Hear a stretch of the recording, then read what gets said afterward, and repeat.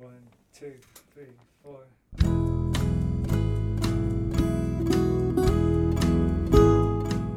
Hello, you're listening to the Skylight Books podcast series. We are a general interest independent bookstore located in the Los Feliz neighborhood of Los Angeles, California.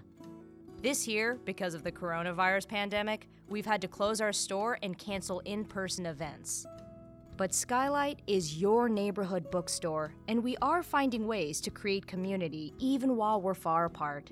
In the coming weeks, we'll be putting out lots of new audio content to help you discover new books, connect with authors, and check in with your favorite booksellers.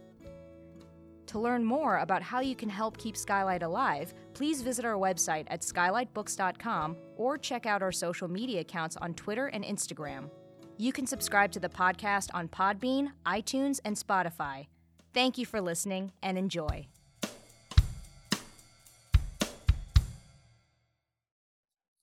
Hello, lovely listeners. Welcome back to Skylit. This is the Skylight Books podcast series.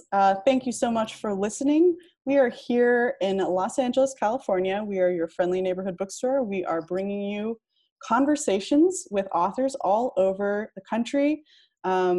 We're trying to, as you know, produce lots and lots of good free literary content for you while you're still somehow several months later in lockdown. So we're just chugging along. Everything's good at the store right now. We're still open 10 a.m. to 5 p.m. every day for curbside pickup, in-store browsing if you're wearing a mask, and we've got our website poppin' as well. So we thank you for checking us out and continuing to support us through these strange times. If you don't know me, welcome to the podcast. This is your first time listening because I'm on every single episode. My name's Maddie Govo. I'm the events manager here. And I'm so excited today to talk to Aisha Redux, who is a debut essayist. I'm going to tell you a bit more about her book in a second, but first I want to just introduce her with her full bio. Aisha Redux was born and raised in New York City. Her parents emigrated from West Africa. She is originally from the Upper West Side, has lived in Harlem, and has been a proud resident of the South Bronx since her late teens. She is noted for her great capacity in conveying original insight through her writing and other creative outlets. As an avid culture seeker with an insatiable interest in global lifestyles, Aisha loves to travel. She speaks fluent English, French, and Susu dialect, and has a unique comfort and aptitude for assimilation to any environment. Also through these travels, she has gained valuable connections, a vast knowledge of cultures, and the force to launch a media and creative projects that inspire and impact. She has written for various publications and loves interviewing and podcasting. Wow, how fitting. So glad you're here. And in addition to her writing ability, she is well-versed in pop culture. The creation of Stupid Black Girl, which is the title of her debut essay collection, is a culminating outpour of her talents and inspiration. Aisha, congratulations on the book, and thank you for being here. Thank you so much for having me. I'm really excited to be here and talk about the book. Yeah, it's so great to get to talk to you because, as we mentioned in our little pre-podcast chat, you're on the exact opposite side of the country from me right now. You're in Long Island, and I'm in LA. If we were trying to tell people about your book in normal times, we would have to fly you out here. So it's very cool that we can bring you to LA without you having to travel at all. Yeah, I mean, it's interesting, like the plus and minuses to this COVID thing. Of course, there's a lot more minuses, but we're kind of discovering like a whole new way to interact and a whole new way of getting things done. And as literaries and people that read and love books, like we're always going to connect no matter what. Yeah. Book people will find other book people and you can't stop us. Exactly. Well, I just wanted to have you introduce your book a little bit to our listeners. Can you, first of all, tell us the full title and then just tell us a little bit about it and then maybe read a couple pages? Sure. My book is called Stupid Black Girl, Essays from an American African. And the actual title, Stupid Black Girl, I always kind of have to preface this because it started off as a blog, and from a blog, it became a book. Stupid Black Girl was something that was said to me it was a microaggression expressed to me in the midst of a deep conversation I was having with an acquaintance. We were sitting and just having just casual banter, and I was dropping gems. I was enlightening him. This Midwestern boy from had never come across someone like me, I guess. And his way of kind of expressing that was through the microaggression. Oh, when I first met you, I thought you were just a stupid Black girl. So he just said it so casually, but the resounding effect didn't really take shape till I started having conversations with people later, and they started having all these reactions and extreme reactions to it. And for me, I was like, well, he might have said something very disrespectful and blunt, but this is something that's been expressed to me in various ways throughout the course of my life. You don't have to call someone a stupid Black girl to make them feel like a stupid Black girl. I've been white-splained to, I've been man-splained to, I've been demeaned and denigrated. I've been underestimated various times throughout my life. So the book was very much a trigger. The phrase was a trigger, and it was the only way that I can sort of artistically and justifiably kind of respond to that. Not just to him, but to the world at large, And in starting this exploration, I started to ask myself about being stupid, and stupid as a response to trauma and grief. Aisha, are you stupid? In what ways do you respond to trauma and grief? And it just set me into this like rabbit hole of like exploring just my traumas and things I've gone through in life. So Stupid Black Girl is essentially me holding up a banner of this phrase to the world, so they can kind of hold it as well. And it's not just all on me. It's not just on Black women. And it's something that everyone else has to deal with as well, so to speak. Yeah. I like that, because you're taking the subtext that exists in American culture in particular, and you're literally making it the text, literally making it the title of your book, so that people have to confront it and pay attention to it. Exactly. And it's something that's, I guess, a little bit challenging for some people to deal with. It makes people a little bit uncomfortable and angry. And those are all very natural reactions to the phrase Stupid Black Girl. But the only way I can kind of get my message across the way it needs to be gotten across is by just having the phrase out there. So the book is divided into 3 sections: spirituality, my Black experience, and sexuality. And a lot of it has to do with me unpacking and unlearning my background of growing up in an Islamic household, me, having my questions about my faith, about Islam, as far as sexuality, kind of unpacking what that actually means coming from my background. And my Black experience deals with just encounters with liberals and conservatives and my identity as a Black woman in the world and gentrification. So it's a lot of stories. It's a lot of stories from a very nuanced perspective that I don't think many people really know. Not just a Black woman in America, but a Black woman who's a first generation, who's Islamic, who grew up in New York City, who survived, September 11th and, gentrification in Harlem and just all these things that have been done to me, and kind of mental issues and mental health and all of that. So Stupid Black Girl is just kind of like, it's just me talking about all of that. So there's a subtitle too, which is Essays from an American African, which I think is maybe a phrase that you coined. Can you talk a bit about what that means? Sure. I actually don't want to say I coined it, because I know that, right now we're in the midst of a lot of very important movements and moments and awareness. And, the ADOS population is working towards solidifying, their narrative and what has to do with that. Me, American African was just a way for me to kind of distinguish my story. So people knew that they were they're going to get a different story. So in no way I'm trying to coin anything, because I know that could easily turn into a think piece. That could easily turn into something. And it's innocent is what I mean. Gotcha. So you said this started from a blog. What was the blog, and kind of how did it become a book? That seems like an interesting journey to tell our listeners about.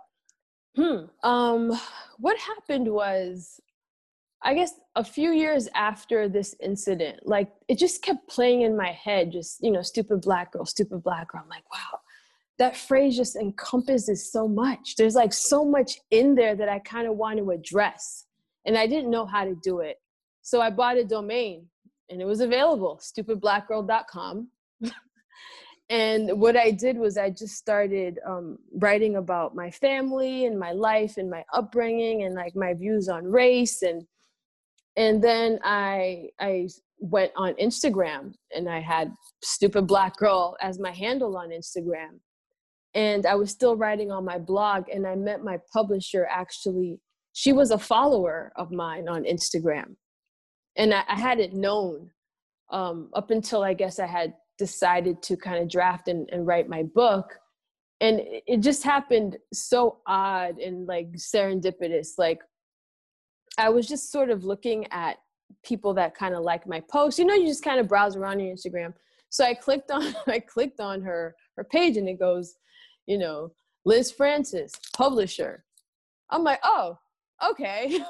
And I read kind of like, what she had going on and her initiatives and Street Noise and what they were doing of, bringing marginalized voices to the public. And I was like, well, this sounds totally like me. The book that I was thinking more of self-published book. It's not the type of book that any big publishers would take a risk on. Because of it's anti.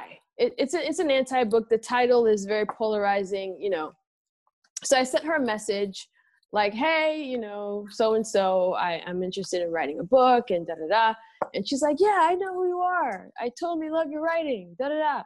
So she was sort of halfway sold, So I sort of did all the work before I decided, to write the book, which helped me having the blog and having the following, and people kind of know what I'm about. So I didn't really have to convince her of anything as much. And then she loved the writing. I sent her some of the writing, and she liked it. And that's how it happened. That's so great. I mean, that's just another testament to like the power of small presses, right? That they can find authors who wouldn't be represented by mainstream publishers and give them this great platform, even if it's small. I mean, I think, once you have a small press book, then you're more likely to get more books, right? And like, it just takes that one publisher to take a chance on you.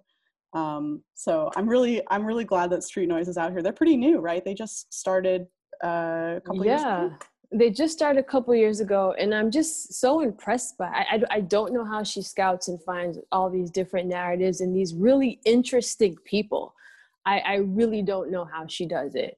And it's interesting because I feel like when she started Street Noise at the time, what it was is very marginal, But now with the climate that we're in, people are I guess more interested in the voices that she's putting out there, and even my voice. Like I've seen such a shift with people paying attention now to what I had to say. Before, I feel like I had to be super loud, and I feel maybe subconsciously Stupid Black Girl as a title was a way of making sure people heard me and saw me and listened to me. And now, people are listening and they're hearing. So I think it's really amazing. Yeah, like in some ways, having the book come out during COVID times is bad, but in other ways, it's like this is the time when people are really starting to do the work of looking outside of their little bubbles, right? People seem to desperately want to find things and kind of understand themselves as well as others, and just kind of progress. People are interested in progressing Yeah. So. That's a new thing for us as Americans. It is, and it's still going to be a very new thing for a lot of people that are not quite there yet, you know? Yeah. So. Do you want to read a little from the book? Sure. I'm going to read from Origin Story. And it starts out with the phrase, "When I first met you, I thought you were just a stupid Black girl." People often ask me about the title of my platform. Some are intrigued while others are offended. But honestly, I didn't choose this title. The title chose me. The first time I heard the phrase, "stupid Black girl," directed at me, I was having a deep conversation with an acquaintance. We're in the middle of some philosophical banter, and I was contributing some insightful thought. I was dropping gems on him. I'm an only child, so I spent a lot of time assessing things from a distance. I like to think I'm pretty introspective and analytical. In the midst of our talk, I was opening his mind and expanding his consciousness a bit. So it seems he felt the need to acknowledge that in his own way. But he expressed this through a filter of ignorance and bigotry. Maybe it's relevant, or maybe not, that he happened to be a Midwestern white boy. But he said, as if it was some sort of flattery, "When I met you, I thought you were just a stupid Black girl." This didn't hit me completely right away. He said it so casually that I don't think I even took the time to process it. It flowed out of his mouth with no idea that it might be offensive, like I was somehow already privy to a truth. But the power of this phrase seemed intensified by his casual delivery. It wasn't intended as a vicious jab he hurled at me.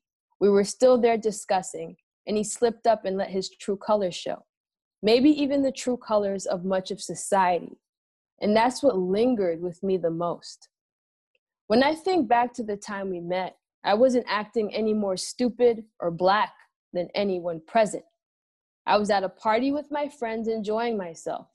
But through this filter of his, I was existing in a state of stupid Black girlishness until proving otherwise. I told a few people about the conversation and about being called a stupid Black girl, and they all responded with shock that anyone would openly say this to my face. A couple of them even said if it were said to them, they would have responded violently. I understood the reaction, somewhat, but the truth of the matter is, while this guy might have been the first person to say it to my face, he certainly wasn't the first person to deliver this message to me. He certainly wasn't the first to demean or disrespect me like this. You see, this message had been delivered to me before in various ways, through being undermined or white-splained to or belittled because of my race and gender. Somewhere deep down, I knew that isolated rage wasn't the answer. It wouldn't even come close to equal retaliation. My rage had to be bigger than that. Maybe even serve a higher purpose and amplify a message. The message wasn't that I was trying to prove that I'm not a stupid Black girl. I can do that simply by existing. The message is that I refuse to pay for anyone's ignorance. The message is to make it very clear that there's nothing isolated about this situation. The message is, fuck you. I want to tear down this hierarchy that society has etched into our minds about where a Black woman belongs and cast it away as bullshit. The message is a bold, subversive, and provocative exclamation to say that I'm well aware that society feels threatened by a Black woman's intelligence and power. So threatened that a bigoted insult is offered in the disguise of a backhanded compliment. As an artist, I can take certain liberties, and I'm taking liberty with this phrase that's been thrown at me by hanging it on a big shiny banner for all to see, sit with, and process. Through a filter of bigotry, I was expected to be stupid. I'm a multilingual person from New York City who grew up around a lot of intelligent people. I'm thoughtful and I'm a writer. Why was I expected to be stupid? How did the nuances of who I was get seen as stupidity anyway? They didn't. I was simply expected to pay for everyone's ignorance and uphold the order of things. And I'm certainly not here for that. I wonder how the full scope of Black womanhood measures up. Do we all just exist on a spectrum between stupid Black girl and angry Black woman? Through that lens, probably. But this phrase prompted an even deeper exploration of myself beyond race and gender. What did these precise words mean in relation to me? Time to self-assess. I wasn't a stupid Black girl. But was I a stupid Black girl? Could this phrase be a moment of reckoning? A girl I was not. I was a woman. But the stupid part was something that I wasn't quite sure of. I consider myself intelligent, but I don't necessarily consider myself smart. I always regarded the words smart and stupid as more of an extension of our actions than our capabilities. Smart as being able to make things work for you, and stupid as being unable or unwilling to make things work for you. Stupidity is generally defined as a lack of intelligence and common sense, but there are other ways to interpret it. James F. Wells has a different perspective. In his book, Understanding Stupidity, he defines stupidity as prevention from adapting. He says that stupidity itself can be either innate, assumed, or reactive, and that it can even be a defense against trauma or grief. He distinguishes stupidity from ignorance, explaining that stupidity involves knowingly acting against your own best interest. Bingo! This hit home and made a lot of sense. It makes me think of an encounter I had a while back with a guy who had random psychic abilities. This young dude gave me an unsolicited reading at a friend's house. He made some quick, accurate assessments of my life and my family and how I have been affected by them. And then he followed it up with one final assessment. And you're stupid, he said. I was offended at the time, but now I'm able to connect more dots and dismiss my ego for the sake of healing. I realized that there was something to this, or at the very least, maybe it was some kind of weird anointing that paved the way for my embrace of this phrase, stupid Black girl, and all the things in my life that have come with it. All of this thinking propelled me to write this book. I had been feeling creatively and emotionally blocked for a while, and the stupid was definitely a factor. I had to stop limiting myself. I needed to confront the things in my life that created this block and made me stupid. I needed to lift the veil and to proceed with more common sense. And I needed to heal from all the grief and the trauma. For me, this required fearless confrontation of myself and a fearless confrontation of the filter through which much of society sees me, the sources of stupid. How is this same stupidity affecting other people? How are individuals in society preventing themselves from adapting? And how are they acting against their own best interest? What about whole cultures and nations? I challenge us all to step up with fearlessness and confront the sources of stupid. So that's origin story. I love that deep dive into the meaning of stupid and the idea that it's more about adaptation than your brain smarts. That's so fascinating. And I think like in the context of racism, right? Structural racism, being stupid would be refusing to fit into these roles that structural racism has set out for you, because it would just be so much easier if you accepted them, right? Yeah, and also through the context of the oppressor itself, being stupid is being confounded and being stuck in a cycle that's been created for you by your ancestors and refusing to step outside of this, you know? Mm-hmm. Yeah. I think that's such a great place to start with this book.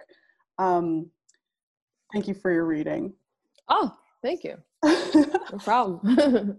So I'm curious, kind of, now that your book is out in the world, what's the life that you see it taking on, or that you hope for it to take on, now that it's left your computer? I mean, in the beginning of my introduction, the first line is, I wrote this book to heal. And I mean that. Writing it's a coping mechanism for me. writing is how I deal with my anxiety. It's how I deal with my stress. I write every day. And I don't just write because I'm a writer. I write because I need to write. And it's the only way I actually know how to kind of feel okay. So the book was sort of like me making myself feel okay on a grander level, because I forced myself to kind of challenge certain things that I've experienced in life that I probably just play over in my head, and, I probably wouldn't really share with people. So the most important thing for me was to get it out. That was the primary step, and I did that. And the second was to be able to connect with people, having people read it and see themselves in it. Black people, of course, Black women like me feeling seen is something that I've heard a lot. Also, people that may not be Black and kind of maybe see where I'm coming from when it comes to the trauma and stuff like that in the book. So the main thing for me was connecting. It was connecting. Like when people read your book and they tell you they feel seen, that's huge. That's huge. Like and people just having favorable things to say, and people really getting it, because as a writer, as an artist, it's such a gamble, like it's not necessarily something that you're making millions off of. You're taking a chance to be able to do what you love and express yourself. And the realest validation and the realest sense of victory for me is when people read my writing and they feel it and they connect with it. I'm like, okay, wow, okay. So as far as that, like I'm good. Like I'm good. Like whatever happens, it's pretty much a bonus. I don't really have any expectations when it comes to numbers, and I try not to kind of look at that. I mean, eventually I will, I guess, but where the book is it's its own journey, and I'm happy with that. So, well, I think just hearing the bit that you read, like the amount of deep thought and revisiting of that one small instance in your life, like that, just the process of like putting that all on paper is so hard, but so worthwhile, because then you can have your reader go through that processing alongside you. And, even though when you were doing it, it probably felt really hard and lonely, you've created an experience that other people can share with you, retroactively. So, I mean, that's like one of the beautiful things about writing, is that it's this very, very lonely profession that exists to create connection, right? Like, exactly. So That's the way you put it is so amazing. And I never actually thought about that. Like that solitude that, that you take in and to create things that connect people. It's interesting. It's interesting. Yeah. I forget who told me this, but somebody described a book as just a thought that's too big for you to say out loud. And I think that's so true, right? That like what we hope for from all of our books, or all the best books, is that they allow us to articulate these things, or to at least try to grasp them in their entirety. Because like the things that you're writing about here, sexuality, the Black experience, spirituality, these are enormous, enormous topics. But just from hearing your writing, I can see that you have the ability to kind of guide your reader through them and kind of take them along on that journey. And that's just such a special thing to share with your reader. Thank you. And I try to make like my writing voice as eloquent and relatable as possible, because as a writer, or I really want people, I want to write stuff that people would read, that I would read. When someone DMs me, oh, I don't usually read, but I'm gonna get your book, hey, it means that they're seeing me as someone that's a storyteller, someone that has something interesting to say, and not just like a writer who wrote a book that you must read, because we're in such a must read moment right now. Yeah. And we're kind of forgetting that, the power of narratives, and how, in learning about race, it's also important to learn about people's journeys and what they've been through and the different experiences that make people who they are in a racist environment, you know, as opposed to just rules, pretty much.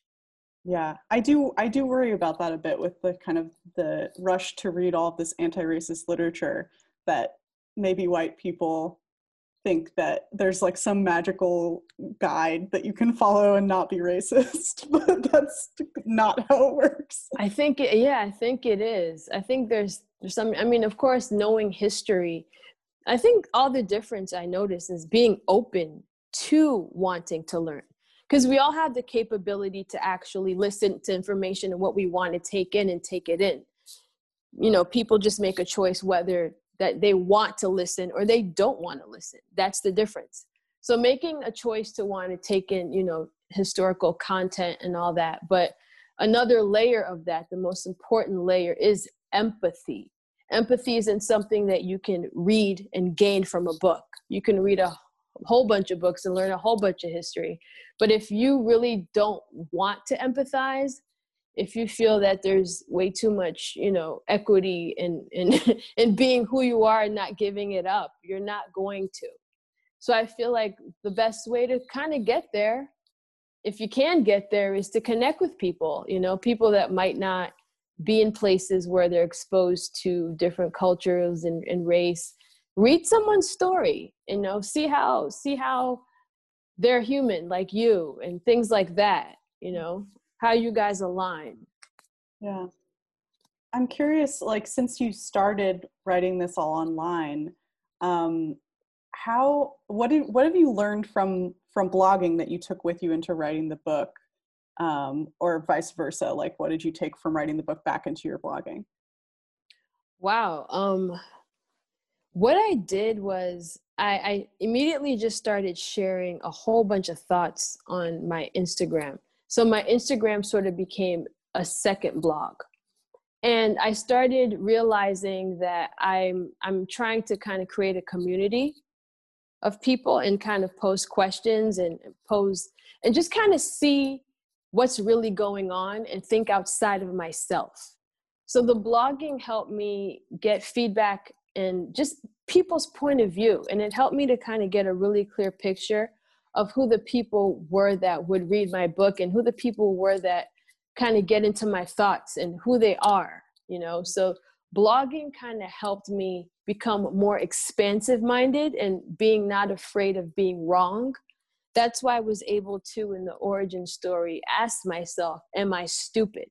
You know, I was able to kind of really be comfortable with saying, okay, I know I'm an intelligent woman, but am I stupid? So it's kind of like a vulnerability that you allow yourself as someone who's interested in evolving as a human being. That makes sense. Mm-hmm. And I think as a writer, that's really important, because that vulnerability and that connection is what people sort of trust in you, and it kind of inspires them to kind of get more out of that from themselves. Mm-hmm. This is kind of the ideal version of the internet, right? Where you're actually able to create a supportive community and develop your voice. Like, I think whatever you're doing is like, you're right on target, because not everybody is able to pull that off, and especially in today's discourse where everything's so polarized.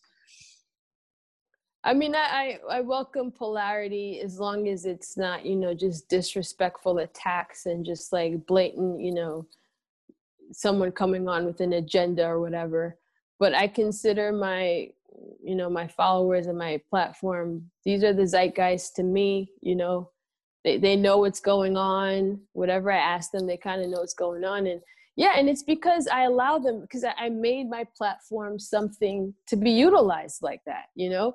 I'm not just adding a zillion selfies, and it's not just like a self-gratifying vanity project, you know. It's people are there because they want to connect with other people. They want to hear what I think, but they also want to hear what other people think, because that's who I am. I want to express myself, but I also want to hear what other people think, you know, because we all want to evolve. Yeah. So. Yeah, I think that's such a valuable perspective to come from, especially when writing a book, you know, because I think authors are so encouraged to really silo themselves off while they're writing, but your whole writing process was about input from other people. So I think that's really unique. I have one more question for you before we say our goodbyes. I'd love to hear sort of either what you're reading right now or a book or author who's kind of carried you through the past 5-6 months of nonsense. All right. Ideally, I was telling myself, oh my God, Aisha, you need escape. Find some fiction. Find some amazing fiction. But I'm not much of a fiction reader, and I hate that. And it's not because I don't love fiction. It's because I'm just not tuned into fiction. So it's been Malcolm Gladwell. I picked up Tipping Point. And I'm just so inspired and motivated by the connections that he's able to make. And as a writer, like someone who writes about my life and memoirs, being able to like add connections to narratives and just really like get a whole big picture and a whole big bang effect from your writing. And the way he does it is, I mean, he's a master. Like, I don't even know how he just goes into this whole black hole of nerding out and research. And I mean, I hope to one day get to that black hole. I hope to get there.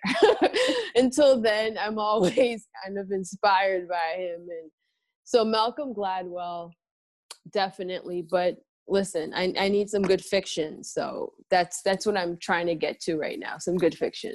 All right. Well, maybe we can, after we stop recording, I can give you some recs. Oh, I love that. All right. Well, I think we're going to end there. Thank you so much, Aisha. This has been a great conversation. I really appreciate you making the time to talk to our listeners today. Thank you for having me. This was amazing. Thank you. Go get Stupid Black Girl. I promise it's a great read, guys. Great, easy read. All right. Anything else you want to say before I sign off? Just be sure to check out the book, guys. It's a collection of really thoughtful, provocative essays, straight from my heart, straight from a great place, very thought-provoking. So if you're in that space right now and you just kind of want to search and deep dive, give it a look. Check it out. All right. Thank you, Aisha. And thank you all for listening. We'll catch you on the flip side. Thank you for listening to the Skylight Books podcast series. Please don't forget to visit our website at skylightbooks.com and make sure to follow us on Twitter and Instagram. Also, don't forget to subscribe to this podcast for more author talks and bookseller conversations. You can find us on Podbean, iTunes, and Spotify. Stay safe and healthy, and we hope to see you back in our store soon.